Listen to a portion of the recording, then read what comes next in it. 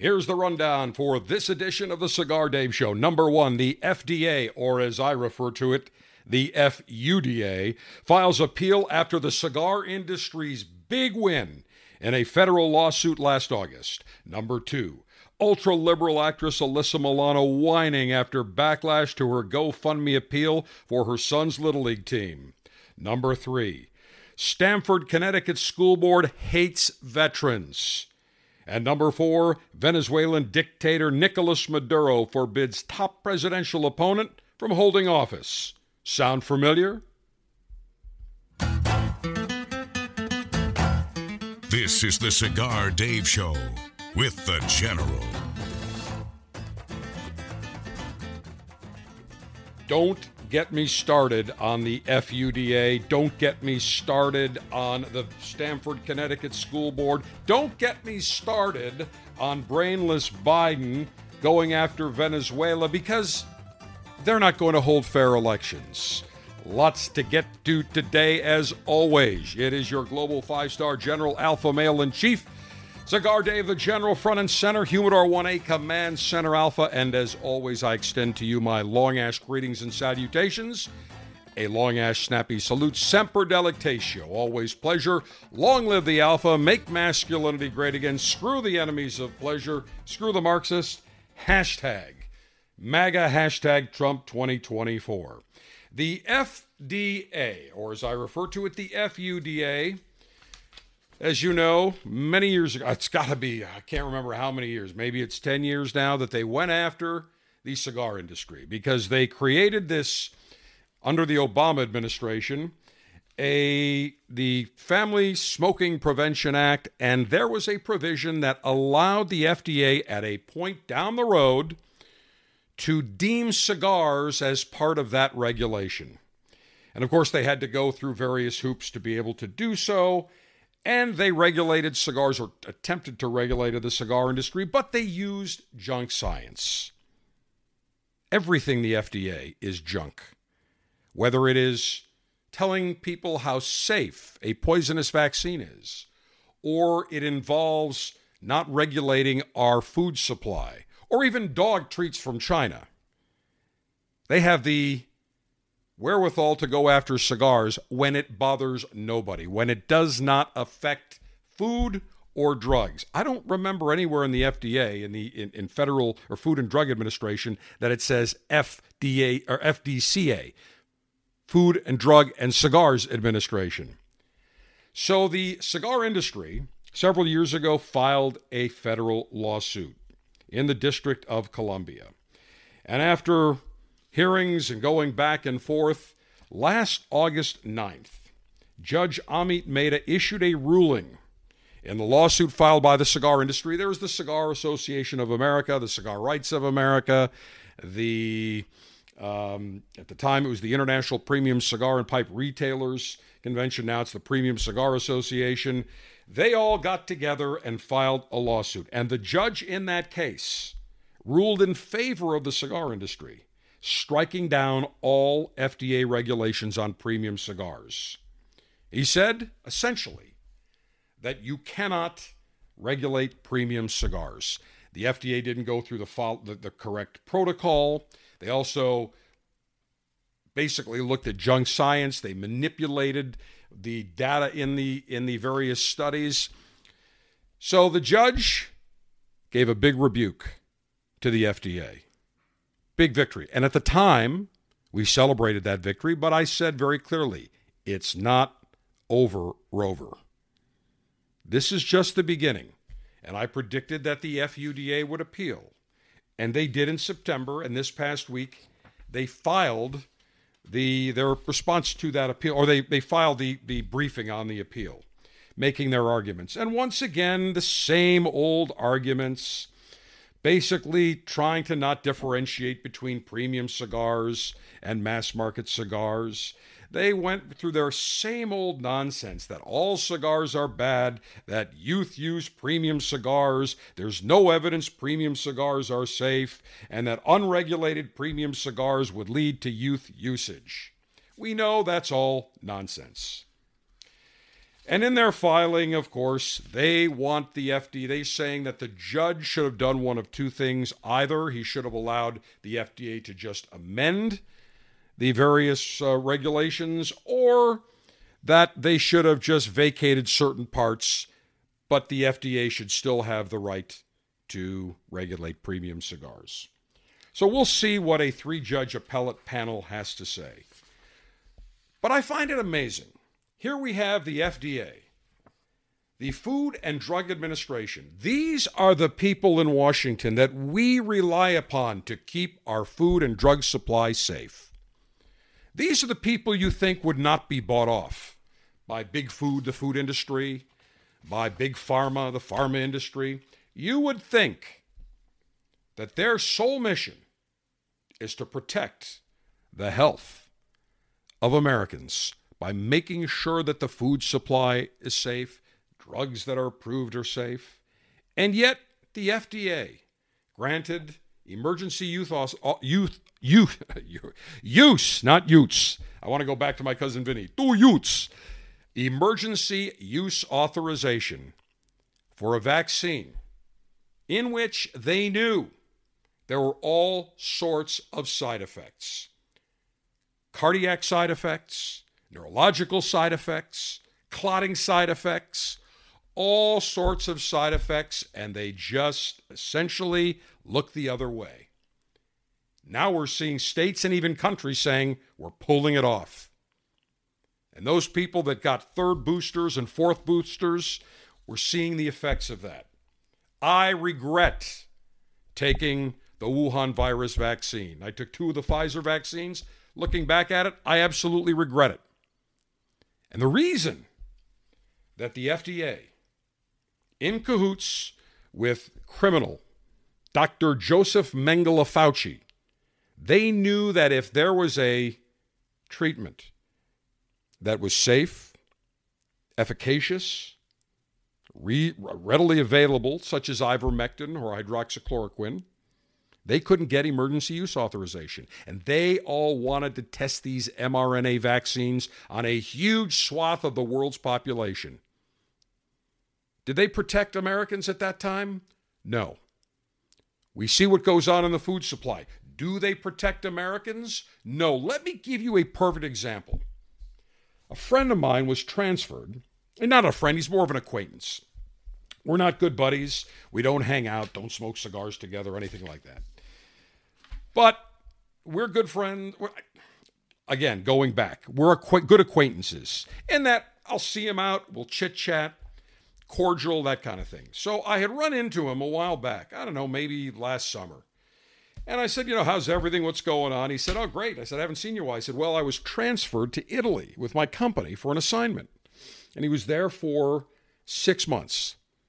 And then it got extended, he said, at my option, he said, if I wanted to stay another 6 months, I could stay. And he said, I was having such a good time.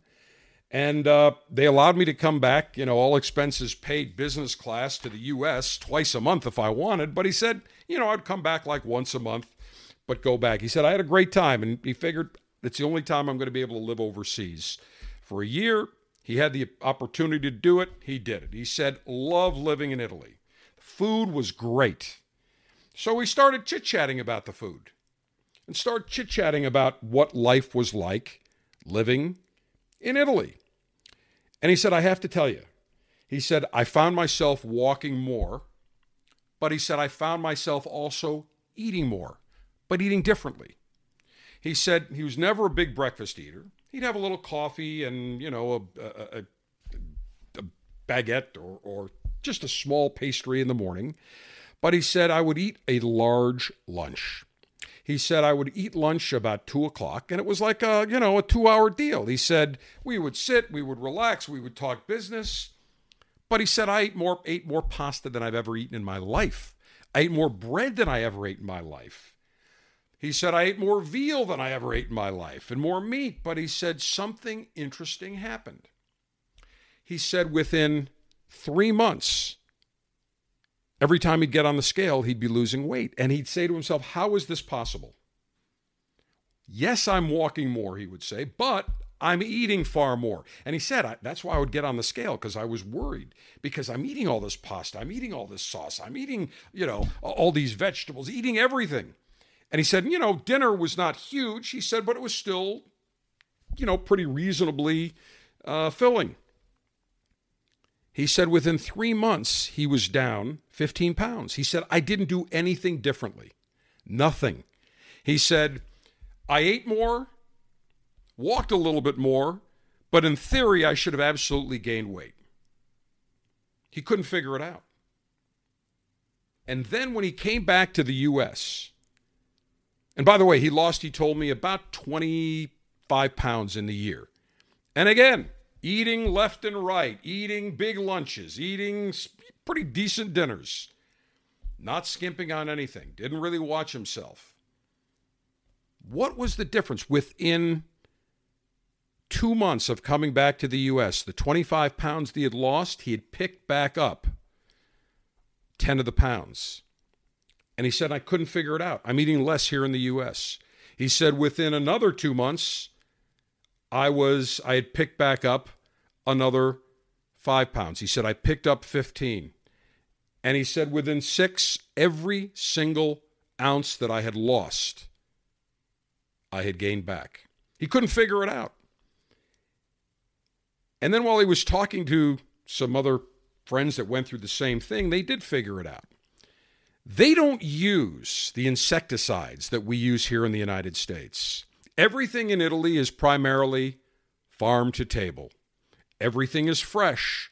They don't use the chemicals and all the other junk that we see in the processed foods here in the United States.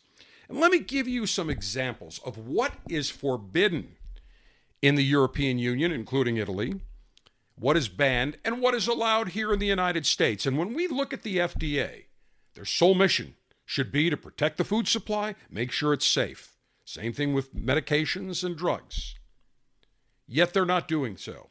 They are derelict in their duty. Let me give you an example. Here are just some of the food ingredients that are banned in the European Union that are found every day in American food products that the FDA refuses to ban or regulate. Number 1, potassium bromate. This is an additive, a chemical that strengthens dough, is banned in the EU, China, and India, but not in the USA, causes cancer. And I looked at some of the breads I would buy. I would go to the supermarket here, Publix, and they have all these chemicals, potassium bromate. Now, in other places, I went to Whole Foods, I said, what's in there? Nope, just dough, water, this, that. We don't put chemicals. So potassium bromate. Go look at what is in your bread. Here's another ingredient banned in the European Union, but readily allowed in the United States. Azodicarbonamide, also known as the yoga mat chemical. It's used in bread and dough in the United States, banned in the EU due to possible respiratory issues and cancer in mice studies. Here's another item. BVO, brominated vegetable oil, banned in the EU, used in the USA to keep citrus flavoring from separating in drinks, linked to kidney and thyroid issues. Titanium dioxide. It's a whitening agent banned in the European Union for carcinogen effects. Still used in the US in products like bread and candy. Interestingly enough, I buy these little mints and these key lime pie mints. You know, they're like the white with the green or the white mints with the red. You see them everywhere. I happen to look at the ingredients. I'm going on Amazon to purchase more. And I keep them in candy bowls in the house, my office, whatever. What's one of the ingredients in there? Titanium dioxide. Now, even if you did not know that there's carcinogen effects of this chemical, the mere fact, just saying titanium dioxide, does that sound good? Does that sound like something you should ingest? The answer is absolutely not. Sudan dyes. These are dyes which can be found in some chili powders and sauces, banned in the European Union due to their carcinogen effects. Propylparaben.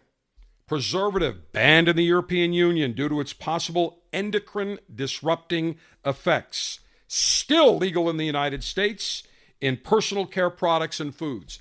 When I read this about a month ago about these parabens and some of these other dyes, I started looking at some of the soaps I was using. Interestingly enough, I use like the Dial Hydro Moisture or whatever, the shower gel. Now they prominently display no dyes, no paraben, all these other chemicals that have been found to be dangerous. And now you're seeing new soaps coming on the market, big lettering on the packaging. No paraben, no other chemicals. But for how many years did they allow those in? Artificial colors. Artificial colors such as red 40, yellow 5, yellow 6 are banned in the European Union due to their potential to cause hyperactivity in children and other health effects, still used in the United States. I happen to be looking for foods while doing research for this.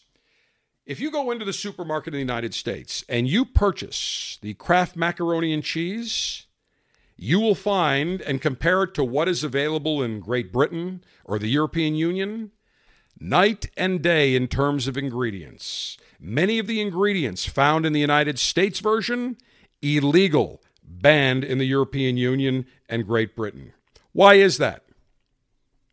Because they know that they're dangerous. Those products are harmful. Yet why does Big Food, whether it's Kraft, Nabisco, any of these other companies, why are they still putting garbage, chemicals in our foods? And they wonder why. Despite Americans living longer, exercising more, we're more obese. I made a concerted effort, starting about a year ago, to really get rid of all processed foods. I have found my culinary skills have improved dramatically. I now, when I smoke meats, grill steaks, fish on the grill, whole fish, vegetables, I don't use any garbage. And in fact, even when I purchase olive oil, I make sure it is organic, not processed. Vegetable oils, garbage. Absolute garbage. All the oils that you see in food, in many restaurants, movie popcorn, horrible for you if you see how they make it. I saw a documentary on YouTube about how they make these processed these vegetable oils. Absolutely horrible. Why is it Italians, Greeks, why is it they use more olive oil than anywhere else in the world and they're healthy, heart healthy? Because there's no insecticides. It's natural virgin pressed oil. No other additives, no other ingredients. I've watched some of the sprays that I would buy. I don't buy Pam, but some of the other olive oil sprays was a mixture of natural pressed olive oil and then processed olive oil. No, thank you. What I ended up doing was buying on Amazon. I bought this glass container with a sprayer, a mister, and I got 3 of them. And I've got one for avocado oil, one for olive oil, and I have a third that I use for various other items. I can buy whatever oil I want, and I buy the 100% organic, 100% Italian olive oil or Greek olive oil without the garbage. Now, the FDA is worried about our cigars, a product that does not have any chemicals, that does not have any pesticides, that does not have any dangerous chemical titanium dioxide or bromated vegetable oil or azodicarbonamide or potassium bromate or any of these other garbage chemicals you can't pronounce. There is nothing except natural cigar tobacco grown from the ground. We enjoy cigars in moderation, and yet the FDA has to worry about going after cigars, taxing cigars, regulating cigars, where there isn't all the garbage that you see in our food supply. Do they put user fees on processed food? No, they're doing it on cigars. Do they regulate any of the chemicals? Clearly not. They are allowing Big Food to harm our health and kill Americans. And they stand by and do nothing. Tomorrow, the FDA commissioner could say, enough. We're going to follow the European Union guidelines. All the chemicals that are prevented from being put in the food supply in the European Union will not be allowed in the United States, effective 60 days from now or 90 days from now. It could easily be done, but they won't do it. That's why when you look at the garbage in all food, I don't care if it's crackers, candy, any processed food. I mean, I was looking at soup. I was at Costco looking at soup, their chicken soup. And I used to buy that chicken soup. Very tasty, salty as hell. When I looked at the sodium, I'm like, no more, I'm going to make my own. But you look at all the chemicals and all the junk that you can't even pronounce in the soup or in other foods, and you ask yourself, why do they need to put all this garbage in there? The answer is they don't. I make chicken soup the old-fashioned way, just like my grandmother used to make. I'd take carrots, and I'd take some onions, and I'd take celery, and I'd put it in a pot. And then I take no salt added chicken broth. And then I put a whole chicken, or I'll put half a chicken. And I can put noodles, but I make sure that the noodles, no chemicals, no garbage, easily could be done. And instead of the FDA concerning themselves with the two first letters that are in their name, food and drugs, they're concerned with those of us that enjoy cigars. I assure you, cigars in moderation are far better and far healthier for you than the junk and the chemicals that are allowed in our food supply in the middle of every supermarket. You go to produce, most supermarkets, the first thing you see is fresh produce. Then it's usually the meat department and fish. Once you get past that, whether it's in the dairy section, or it's crackers, or in other food, even the frozen foods, all shit. Total 100% absolute shit for your health.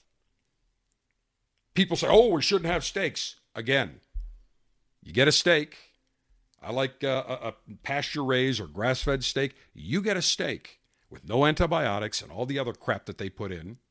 Far healthier than eating any of the junk in 80% of the food the aisles in a supermarket.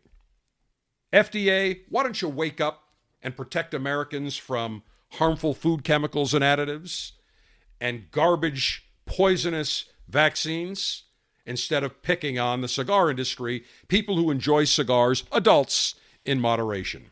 The Cigar Dave Show is presented by Gurkha, the world's finest cigars, including the new Gurkha Pure Evil, blended for cigar connoisseurs able to handle a full-flavored cigar loaded with strength, power, and richness. Do not let the name fool you.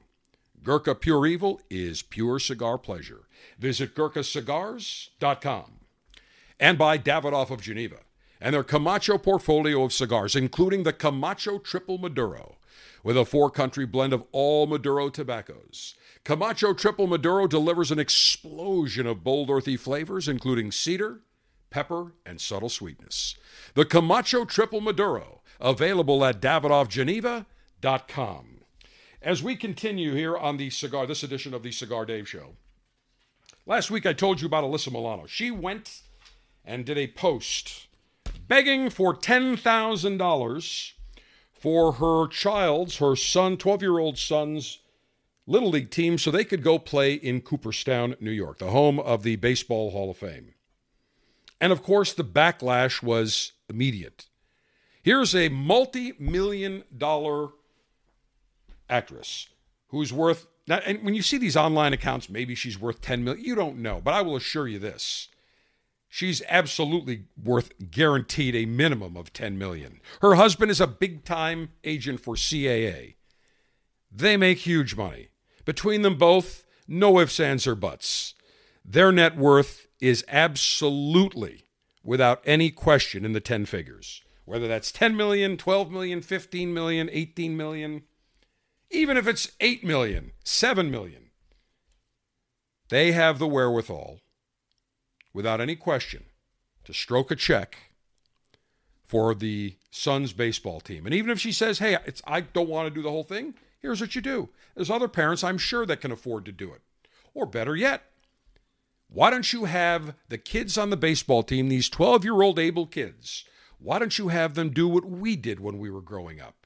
We did fundraisers, whether it was bake sales or whether it was, I remember in high school, we would sell donuts for the entire year. The junior class would sell donuts in the morning before school. We would start at 8:30, but at 8 o'clock, we would have a table set up, donuts. And at the time, the donuts were 25 cents. And I think we bought them for 10 cents a piece. That was in what, 1981, 81? Freddy's Donuts in Buffalo. Oh, those peanut sticks I could go for right now. We sold enough in the morning and then between classes. Usually we would run out by about 10:30 to fund the senior class prom. That was a tradition at the school that I went to. The junior class would handle the fundraisers, and the senior class would reap the rewards. And I think we raised, this is back again in 1981, I think we raised about $12,000 doing that. That's a lot of damn donuts. And everybody was responsible, everybody in our class was responsible for a 1-week period. They would have to be there, get there at 8 o'clock and set up. The donuts were delivered. And make sure they were set up. Everybody volunteered. Everybody participated. Everybody worked. No problem. Do a bake sale. Sell donuts. Do a car wash. Tons and tons of ways that these 12-year-olds could have raised $10,000. But instead, let's go to GoFundMe and let's beg for clearly a team that has parents who can afford. Now, maybe not everyone. Maybe not everyone, but certainly there were parents that could easily afford to stroke the check. Or at least say, I'll tell you what,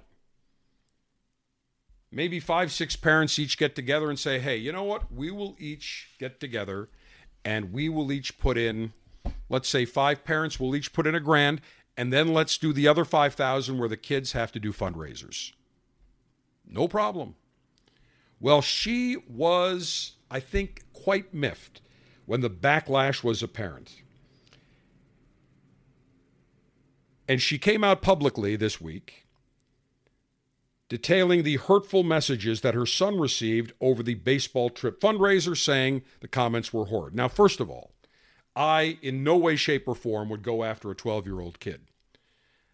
That's not him. Alyssa Milano, who started the fundraiser, made a big Twitter post on it. That's the one you should direct your wrath towards. Secondly, why does he have an Instagram page that is not private and locked down? Go figure that one out. But she went on and said every parent raises money for their child's sports teams, and many of them do so through GoFundMe. I'm no different. Oh, yes, you are, sweetheart. When you have a massive net worth and you want America, the rest of the country, to send your kid and your kid's baseball team to Cooperstown, New York, I'm sorry. When you can easily afford it and then beg for it, it's low class. It really is, to me, it's a bad look overall.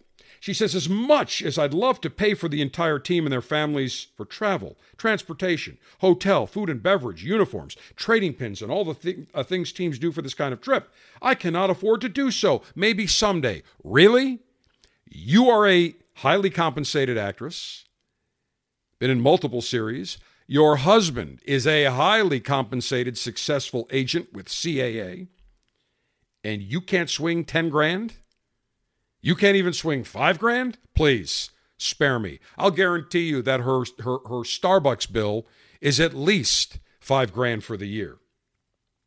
Regardless of how you feel about me, she goes on to say, going on to my hardworking 12-year-old son's Instagram page and leaving these kinds of messages is so horrid. Leave the kids alone. Let them play baseball. Well, I ask you this.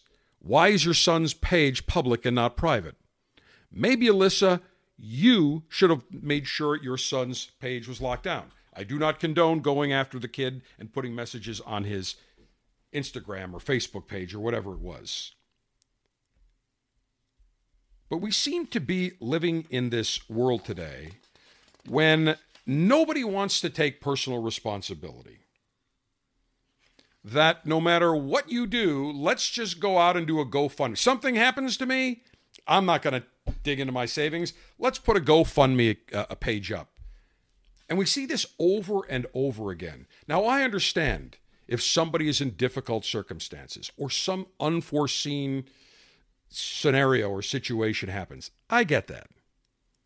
But what I don't get are these people that think it's okay to put up a GoFundMe page, which is essentially begging for 10 grand to send her kid and her kid's baseball team to Cooperstown. If they can't raise the funds, guess what? Hard lesson in life. Sorry, kids, you can't go. You want to go? You have to earn it. And here's another example of this. And I'm seeing this all over. And every time I see a GoFundMe page, and I see this more and more, where you read an article and somebody will put a GoFundMe page for things that they should take care of. They should have personal responsibility. And I'm not talking about certain emergencies or unforeseen scenarios. But here's a perfect example. Mary Lou Retton. You will remember her because she was a big-time athlete. She found instant fame as a 16-year-old Olympian when during the 1984 Los Angeles Games, she won gold medals in gymnastics. First American woman to win an Olympic individual all-around gold medal when she edged out Romania's Ekaterina Sabo. You saw her on Wheaties boxes. You saw her in commercials. She would make appearances on TV shows, guest appearances on TV shows, in-demand speaking, a speaker getting, 10, 15, 20, 30 grand for speeches. She's now 56. In 2018, she divorced her husband, walked away with approximately $2 million. Also, she had a hip replacement, or 2 metal hip replacements, and apparently there were issues with the hips that were replaced, the actual metal hips. Big lawsuit, nationwide lawsuits, and the average settlement has been so far $2 million for each patient. So she was expected to receive a payout of $2 million. Further, she had a home in West Virginia, bought for $150,000. She and her husband, they sold it for $600,000. So she's got assets. Now, 56 years old, 55, whatever, you'd say, okay, I need to make sure that I have health insurance. I need to make sure that if something happens to me, that I'm covered. She's got the money. Did she get health insurance? The answer is no. Whose problem is that? Is it your problem? Is it my problem? Is it anyone else's problem? The answer is no. Especially when she has the means, the wherewithal, to afford health insurance. And she had a very, very bad bout of pneumonia recently. I'm sure you've heard about it. She was in the ICU, a rare form of pneumonia, and her daughter posted on the fundraising platform Spot Fund last October, "My amazing mom, Mary Lou, has a very rare form of pneumonia and is fighting for her life. She's not able to breathe on her own. She's been in the ICU for over a week now. Out of respect for her and her privacy, I will not disclose all details. However, I will disclose that she is not insured." I'm sorry. Why is that anyone else's problem? Especially when she comes out of a divorce settlement with $2 million and has they think the settlement she got from this hip replacement lawsuit was $2 million. And she had additional assets, other homes that she sold. The fundraiser asked for $50,000. It raised $500,000, 10 times that amount. More than 8,000 other people gave smaller amounts. Now, my question is this. Why did she not have health insurance? Someone like her probably would have cost $1,000 a month, that age. She can't swing that. And by the way, the Speakers Bureau that represents her says that they get between $25,000 and $35,000 for an appearance, for a speech. Now, she wanted $50,000, raised $500,000. Well, where's the rest going? It's going to her? Who's it going to? Now, this is what I find amazing. She goes on the Today Show with NBC anchor Hoda Kotb, said that she faced death in her eyes while in intensive care. Now, I wish her to be in intensive care or for anybody to have a health issue. But my question is, why did you not take the personal responsibility to ensure that you had health coverage? She goes on in that interview, she says, I'm blessed to be here because there's a time when they were about to put me on life support. I couldn't afford it. I couldn't afford it, she said in the interview January 8th, about a month ago. But who would even know that this was going to happen to me? That's the bottom line. I couldn't afford it. In the interview with the Today Show, she claims she couldn't afford insurance as a recently divorced woman with pre-existing health conditions. Let's call one giant bullshit on that. Because as we all know that in the 2014 Affordable Care Act, more commonly referred to as Obamacare, it bans insurance companies from rejecting customers based on previous medical conditions. That was the big thing at the time. When people said, hey, I can't get health insurance, I want to buy it, but I can't. And the one good thing I will say about the Obamacare plan is that now everybody could get health insurance. And it forbade using any pre-existing conditions from charging higher premiums. Also, if you can't afford health coverage, there are the exchanges that offer coverage that can't afford certain insurance plans. So there were multiple ways. So this nonsense, she said that she had pre-existing conditions, that's bullshit. She couldn't afford it. You walked away with $2+ million in your divorce, not including the houses. Oh, and a $40,000 Porsche that you got. And what is most likely a $2 million settlement from the device manufacturer of your hip replacements. You can't afford it, but yet you want to go on and tell everyone else to fund your $50,000 medical bill, maybe more, whatever it is, and you raise $500,000? Where's that additional $450 going?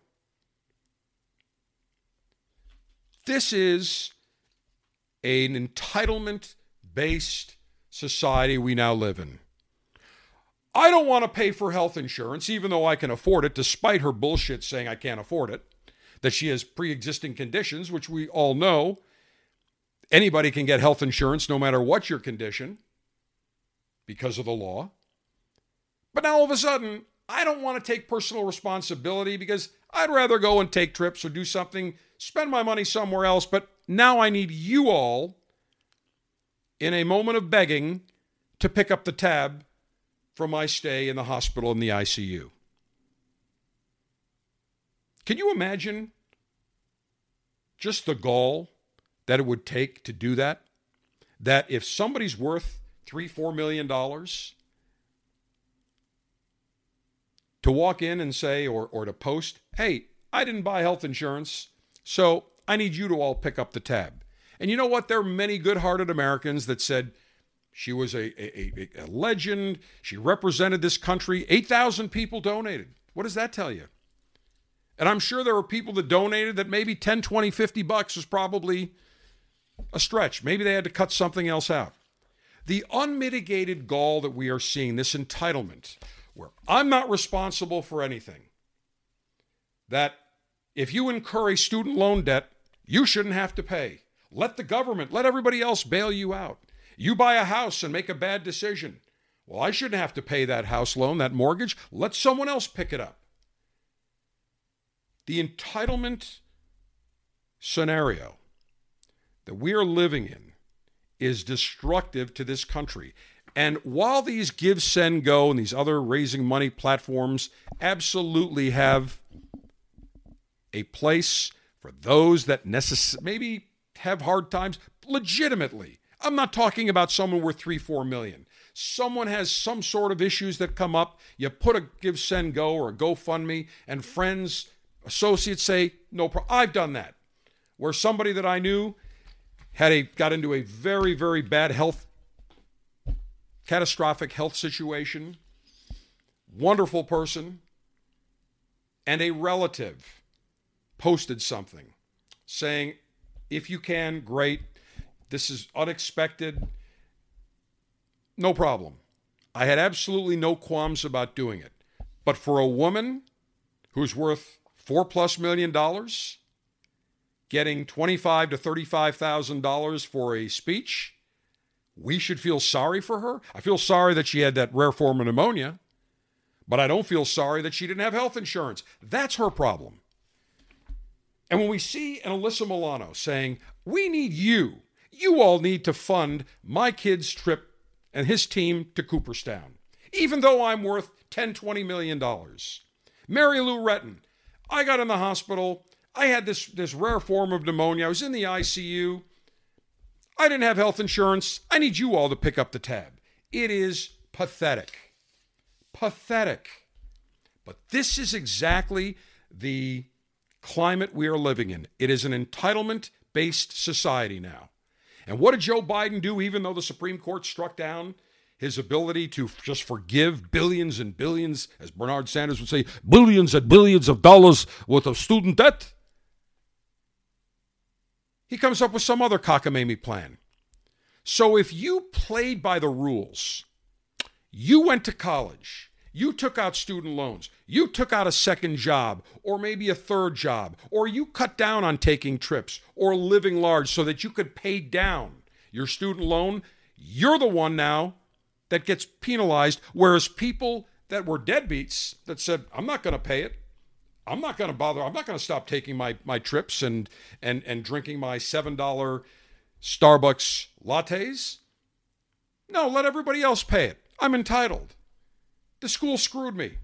I didn't know it was going to cost that much. Baloney. Everybody knows when you sign, you want a degree, and maybe you should, if you're going to a Harvard or a Yale at $70,000 a year, maybe you should look at a return on investment. If you're going to be, say a liberal arts major where you basically have no specific skill when you leave college and you rack up $250,000 in student debt and maybe you're going to make $50,000 a year, maybe you should think about that. But the mere fact that now everybody is entitled and that the rest of society should pick up the tab for their poor decisions, wrong. It needs to be called out. I didn't see that interview on the Today Show, but I can guarantee you, if it were me doing the interview, I'd say, Mary Lou, everybody I'm sure feels terrible. Horrible that you had to undergo that. We don't wish that on anyone. But why should everyone else, why should you beg when you are worth $2 to $4+ million and you made a bad decision not to pay for health care? Maybe you ought to take the $50,000 or $100,000 that you've got in your bank accounts and you pick up the tab, not everyone else. Absolute unmitigated gall. We call that maximum chutzpah level. MCL. Maximum chutzpah level. It is absolutely outrageous. When you got 2, 3, 4, 5, 10 million, instead of going on GoFundMe, you pick up the tab. End of discussion. Gurkha has long been the king when it comes to opulent, grandly made cigars. And the new Gurkha Pure Evil more than lives up to that legacy. Gurkha originally launched the Pure Evil 15 years ago as a limited edition cigar. They went back to their blend vault. They tweaked the blend to add more flavor, more complexity. The result is a Gurkha Pure Evil that is loaded with flavor, full body, full notes of richness. Habano wrapper, Nicaraguan binder, Nicaraguan filler. Don't let the name fool you. The Gurkha Pure Evil is pure cigar pleasure. Gurkha, the world's finest cigars. Visit GurkhaCigars.com.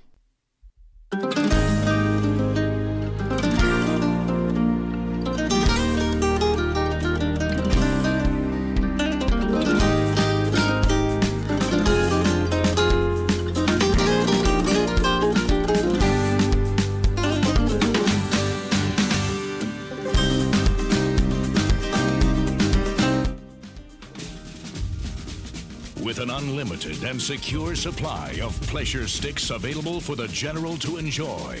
It's time for National Cigar Lightation Maneuvers. I have selected a cigar that was given to me by Willie Herrera, who is the master blender for Drew Estate, and he has got a line of cigars called Herrera Esteli, and for several years he was the master blender, working with Sandy Cobas at El Titan de Bronze Cigar Factory down in Little Havana, Miami. Cayocho, one of my favorite stops when I head down to Miami. And I want a cigar that is going to pair nicely with my Libation Selection, which is a straight rye whiskey. So, I have selected the Herrera Esteli Miami Robusto Grande. 5 1/4 inches in length, 52 ring gauge. It is a medium plus to full-bodied cigar. Uses a very, very dark Ecuadorian Habano Oscuro wrapper. Dominican fillers, Sumatra binder. Beautiful cigar. Just a lot of flavor, a lot of strength. Fantastic stick. It's going to go perfectly with the rye whiskey that I have selected. And in addition to the Herrera Esteli Miami, they also have the Herrera Esteli, the Herrera Esteli Cuadrado. So they have some various other ones that are different flavors, different for different palates, but just a great cigar. Most of them made in Nicaragua. The Herrera Esteli, they've got the Brazilian, they've got the Herrera Esteli, the original, and the Herrera Esteli Miami, which is absolutely magnificent. Suggested retail, $14 for this stick. Again, Herrera Esteli Miami Robusto Grande, my featured cigar selection today. Cigar-altering and highly sharpened leaf-exposing device. Self-sharpening, double-edged. Stainless steel guillotine ready for cigar-cutting maneuvers. Maximum BTU flame-throwing and heat-producing apparatus. All right, where is my lightation device? I've got it here somewhere. Wait a minute. It's underneath my pile somewhere. Oh, here it is. Got it. I had it under some of my notes. All right, this is from the Cigar Dave R&D Laboratories, and this particular lightation device is what we call the grenade. Looks like a hand grenade. Giant torch. In fact, I have used this to light pellets. I've got several smoke tubes that I fill with pellets for my pellet smoker when I'm smoking brisket or ribs or whatever I'm using. And I've got these tubes. You fill them with pellets, and you've got to light. It takes about 3 minutes to really get those pellets going, and then you have to let it stay on fire for about 5-10 minutes, and then it gets nice and hot enough that you essentially can go and put that smoke tube, lay it down, so you've got that smoke billowing out for the next 5, 6, 7, 8 hours. So this particular lightation device does the trick. You can adjust the air flame mixture. Got it set at a nice wide flame, nice swath to cover the foot of the cigar. That's what I will use today on my Herrera Esteli Miami Robusto Grande. Cigar pre-lightation checklist complete. No faults detected. Area clear of all enemies of pleasure. Approval to go throttle up in 3, 2, 1. Perfect cut, as always. Love this cutter. Works like a charm. And now, I'm going to toast the foot of this Herrera Esteli Miami. Taking my time. And the band says Herrera Esteli by Drew Estate. It's in almost a darkish brown, gold around it. And then underneath there's a secondary band that says Miami. Can't miss it. Taking my time. Nice 52 ring gauge, 52 64 7-inch in diameter. Just listen to that flame. Oh, I can smell the first few wafts of that fantastic smoke coming from the lightation. I will now puff and rotate. Oh yeah, heaven. Absolutely sensual. Erotic.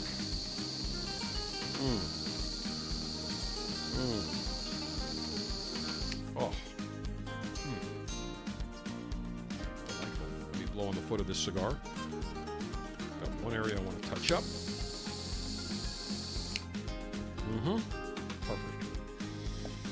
I'm getting some beautiful notes right off the bat of some rich espresso. Nice.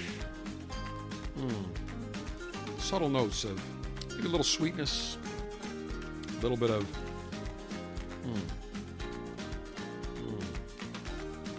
almost like a nutty type of taste, but very, very pleasant. Beautiful aroma around me. Now I need something that will go perfectly with this Herrera Esteli Miami, and I have got just the libation. Scotch, bourbon, beer. This is the Bold Alpha Weekly Spirits Tasting on the Cigar Dave Show. All right, I have just pulled out from the Command Center Alpha Humidor 1A bar area a bottle that was sent to me. This has got to be about a year and a half or so ago. It was sent to me by the founder of Hartman's Distilling Company in my hometown of Buffalo, New York.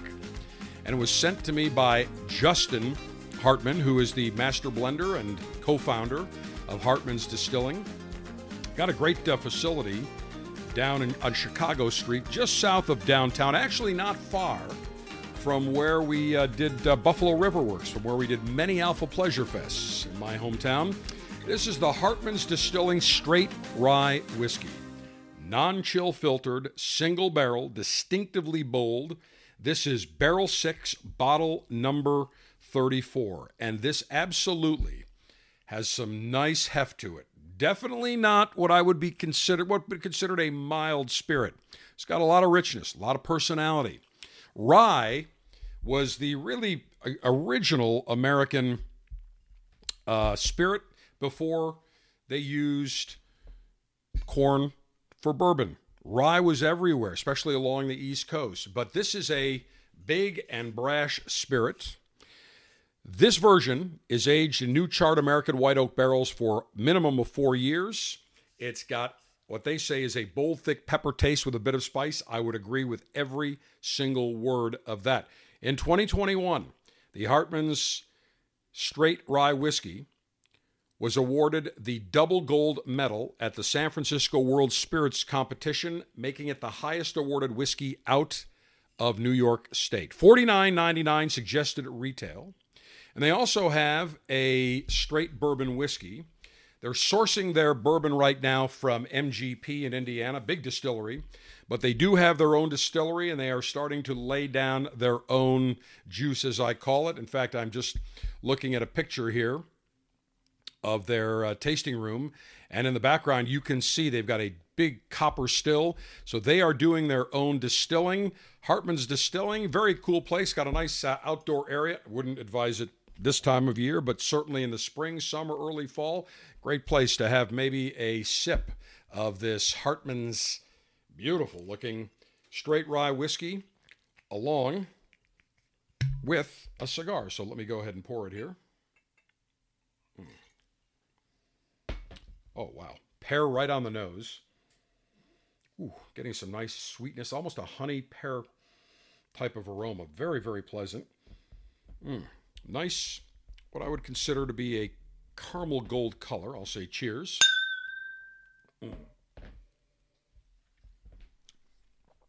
Oh, yeah. Definitely notice the rye.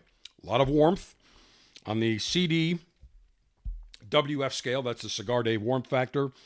This is definitely about a 9.5. A lot of warmth going down. Some nice notes of almost a honey type of sweetness on the sides of my tongue. Little peppery. Bold, very nice. Now let me take a puff of my cigar here.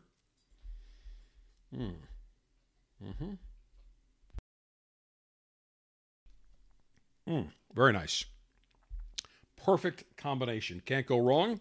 Got my Esteli Herrera, Miami. Now take a sip of the Hartman's Straight Rye. Very, very pleasant. I'm looking for the proof on this right here. Let me see if I can find it. I do not see the proof. Wait a minute. Maybe I can find it on the bottle here. Maybe it's on the top. Here it is. 90 proof. So hand bottled at 45% alcohol by volume. So 90 proof, not overly aggressive. We've had 100, 110 proofs. This is nice, very pleasant. I would say if you like a whiskey that's going to have some sweetness, but some nice pepper notes, warmth, some boldness at the same time, absolutely would highly recommend this. Very, very pleasant, and it goes great with this fantastic Ecuadorian Oscuro wrapper. Can't go wrong with a medium to full-bodied cigar with some bold, peppery notes with this Hartman's Distilling Straight Rye Whiskey. Fantastic. I'm thoroughly enjoying this. The final and concluding segment of this edition of the Cigar Dave Show comes your way next. Maduro cigar wrappers are known for their unique complexity of flavor that include richness, spiciness, and subtle notes of sweetness. Now, if you take a Maduro wrapper and make an entire cigar of Maduro wrapper and Maduro binder, Maduro filler, what do you get? The Camacho Triple Maduro, a Mexican San Andreas Maduro wrapper, a Mexican Corojo Maduro binder, and then Maduro fillers from Honduras, the Dominican Republic, and Brazil. You get a cigar that is dark, rich, full-on flavor, medium to full-bodied, with notes of cedar, roasted nuts, some pepper, and a subtle sweetness. The Camacho Triple Maduro, available at davidoffgeneva.com.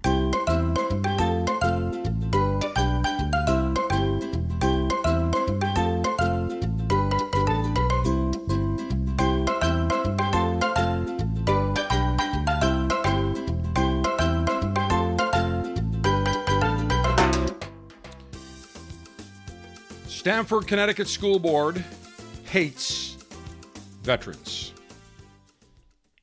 Why? The proof is in the pudding. They have voted to remove Columbus Day and Veterans Day from the list of school holidays. Public schools are now a cesspool of Marxist anti-American indoctrination. This we know. Not only public schools, grade schools, middle schools, high schools, colleges, it is rampant. We are producing students, American youth, that hate this country. They are brainwashed, they are indoctrinated, they hate America, they hate our founding fathers, they even hate Abraham Lincoln. These people, these kids now are so brainwashed and stupid, they don't realize it was Abraham Lincoln that signed the Emancipation Proclamation and went to a war with the southern part of the country to eradicate slavery.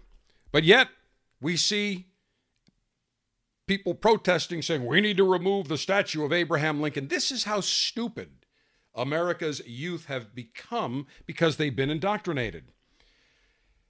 The decision to remove Columbus Day and Veterans Day from the list of school holidays passed with a 5-3 vote, overruling previous year's pushback from local veterans groups and Italian Americans. The motion was supported by 5 enemies of America. Their names, and I want to repeat their names so we know exactly who they are. Joshua Esses, Michael Hyman, Gabriella Koch, K-O-C.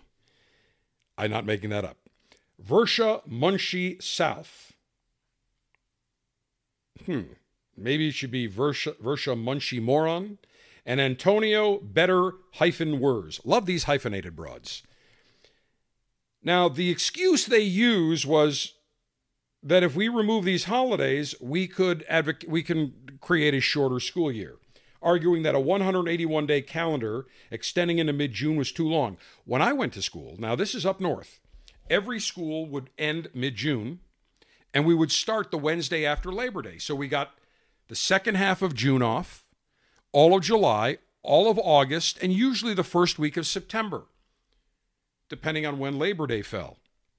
Now in the South, they get out early. They get out usually around early to mid-May, but they go back in mid-August.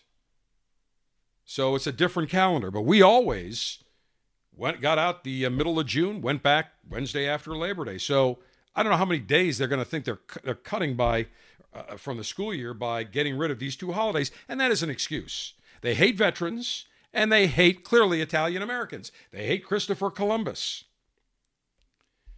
Munchie South, Munchie-South, or Munchie Moron, as we will call her, said the students were using primary sources to investigate the true history of Columbus, and I can tell you that, based on primary source research, no, they did not conclude that Columbus was a hero. I don't think it makes sense to teach students one thing in a class and then have Columbus Day off. It's a mixed message for students.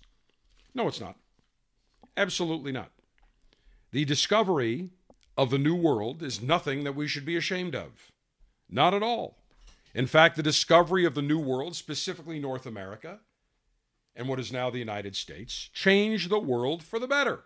Doesn't mean that the country was perfect. Doesn't mean that we haven't had our issues. But when you look at all these significant achievements and accomplishments the United States of America has delivered to the world, I think Christopher Columbus discovering the New World was an absolutely celebratory day, celebratory moment. But yet, here we have a group that hate America. They are enemies of America. Veterans Day, you're going to cancel.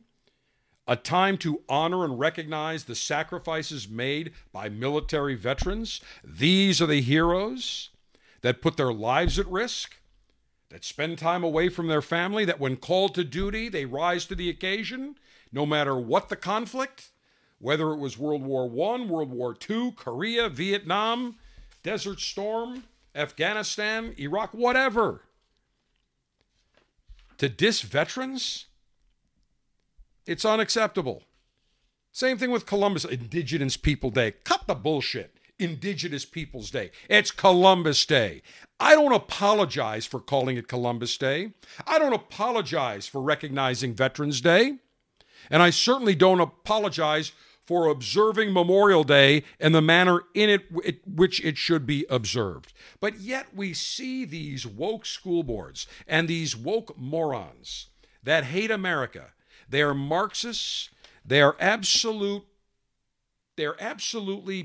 hell-bent on indoctrinating and destroying the minds of American youth. We're seeing it all over the place.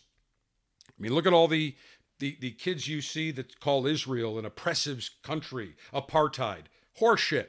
That's what it is. They are uneducated, indoctrinated buffoons. And it starts right at the top. Brain-dead Joe Biden. Hussein Barack Obama. It all started with, actually started before that. It started with the communists that infiltrated the American State Department, the American government after World War II. And by the way, everybody says, oh, Joe McCarthy, terrible. Joe McCarthy exposed a shit ton of communists that were prevalent in government. Still is today. So if anybody says, oh, Joe McCarthy was a bad guy, well, maybe some of his tactics, but what he exposed was absolutely true. You have to remember one thing. Your American government hates you. The Senate hates you. Your congressman hates you. Look at the bullshit bill they're trying to pass today, this week in the Senate, saying, oh, we're going to have a border security bill that will still allow 1.8 million illegal aliens to come and cross the border. How stupid is Fossil McConnell? That's what Mitch McConnell, the guy is a fossil. It's time to go, Mitch. It is time to go. And Langford, the senator from Oklahoma now, complicit in this, saying, oh, people are criticizing this bill. They've never seen it. Well, maybe it's because you purposely kept it secretive. You haven't released it to any of your colleagues. Wonder why that is. I'll tell you why. The text has been ready for 3 months. They don't want to release it because they know it's a terrible bill. They know they want to slam it down, cram it down before any American has the chance to see it. Your government hates you. The CIA hates you. The FBI hates you. The Department of Justice hates you. The Biden, I call it Biden because it's Obama and Biden. Obama's calling the shot. The regime hates you. If you are a patriotic American, they absolutely despise you. And most congressmen And most senators hate you too. That is a fact. Isn't it amazing that in a country of 350 people, we're essentially ruled by about 465 plus the administration, so I don't know, maybe add another 300, maybe 1,000 idiots, 1,000 absolute schmucks. It is amazing. We are now looking at a $35 trillion deficit with another $5 trillion coming this year, and Congress sits and says, no problem, keep spending, there's no problem. Oh, there will be a problem because we will never pay that money back.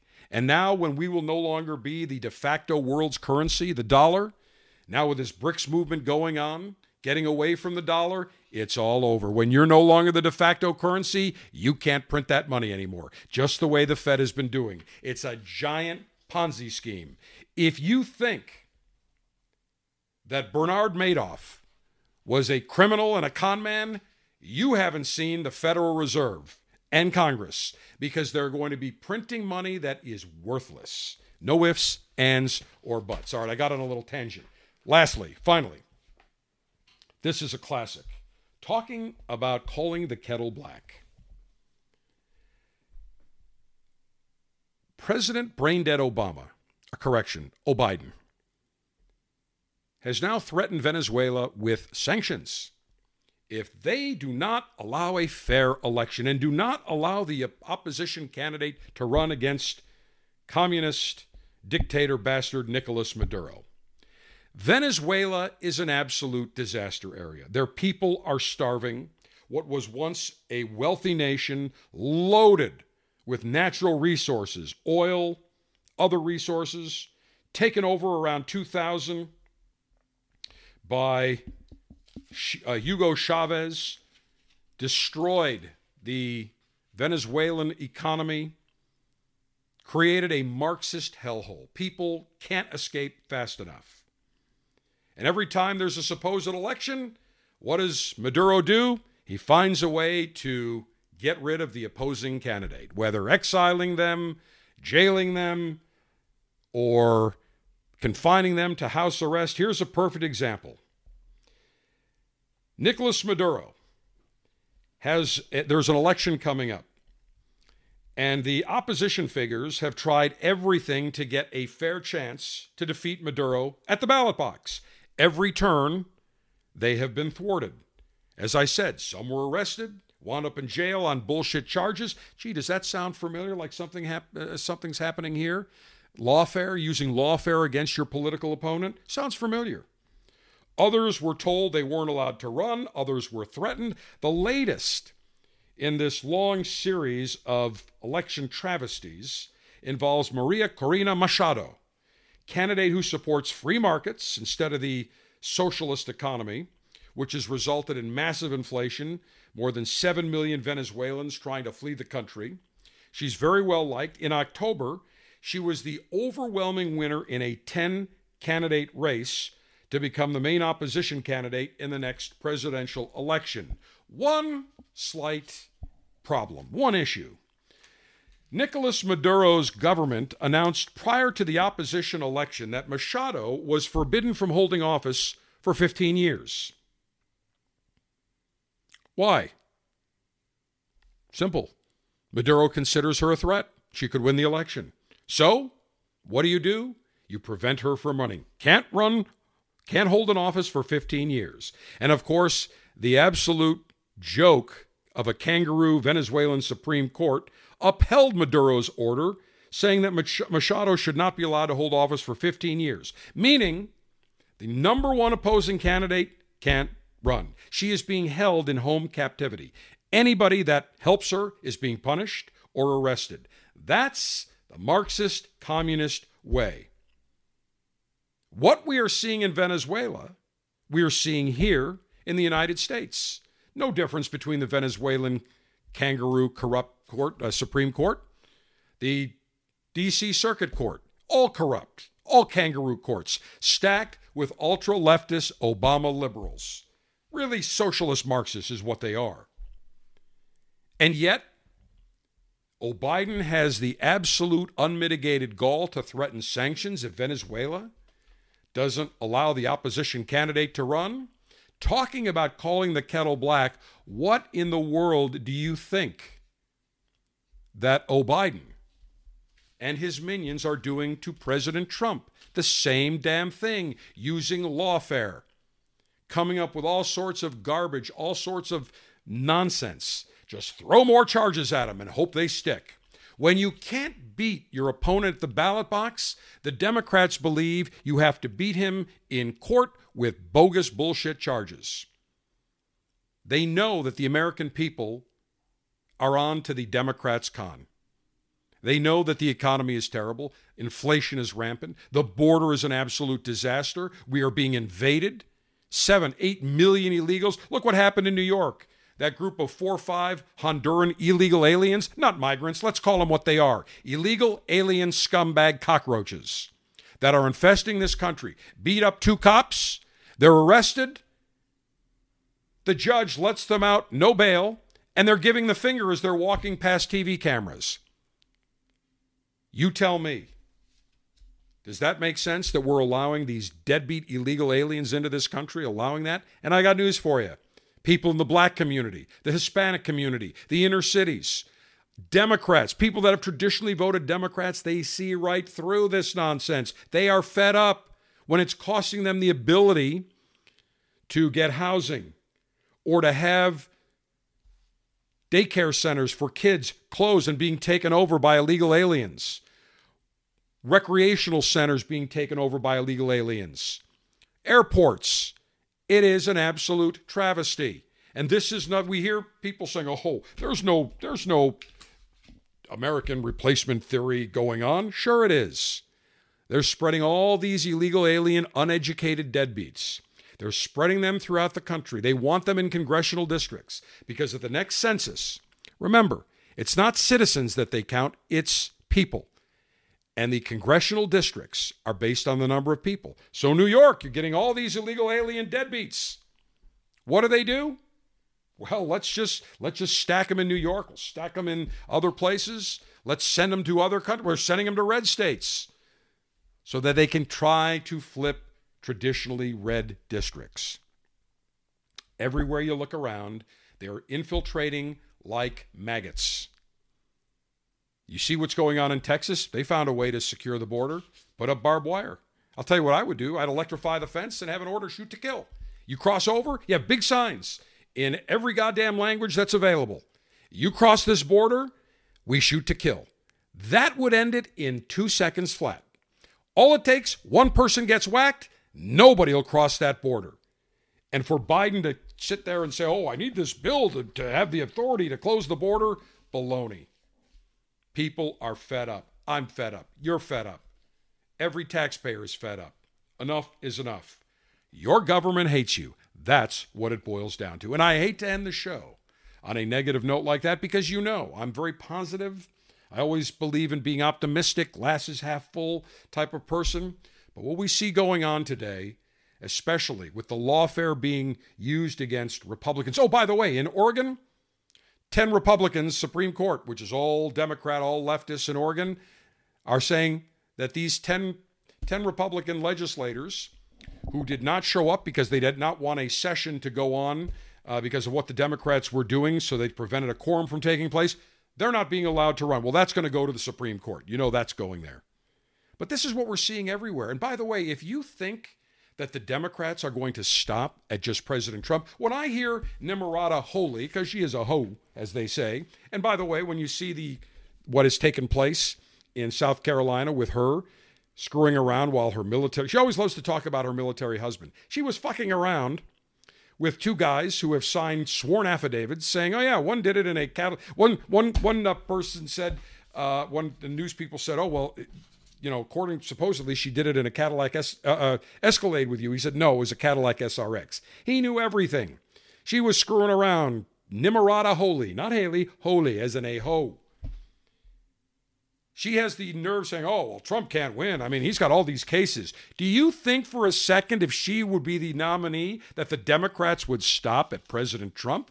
They would go after her just as brutally. This is the stupidity these Republicans think, these rhinos. Oh, we can work bipartisan. We can work together. Whenever the Democrats say, let's be bipartisan, what they're saying is, we want the old rhino Republicans to roll over and get on their knees and perform fellatio on us. That's what they're really saying. They don't want it. There's no such thing as bipartisanship. And when the Republicans vote in a straight line method along party lines, the Dems bitch and moan, oh, we need bipartisanship. Yet the Democrats never extend any branch of bipartisanship whatsoever. It's time for the Republicans to grow a giant set of titanium nads and play Smash Mouth. Don't play patty cake, play Smash Mouth. Play not to win, play to destroy the enemy Democrats, because that's what the Democrats are. They are enemies of America. And with that, I shall end this edition of the Cigar Dave Show. Cigar Dave, the General, saying, may your humidor always be full. May your cutter always be sharp. May your ash be extra, extra long. Semper Delectatio, always pleasure. Long live the alpha. Make masculinity great again. Screw the enemies of pleasure. Screw the Marxists. Hashtag Trump 2024. Hashtag screw the Democrats. As always, I say that is all.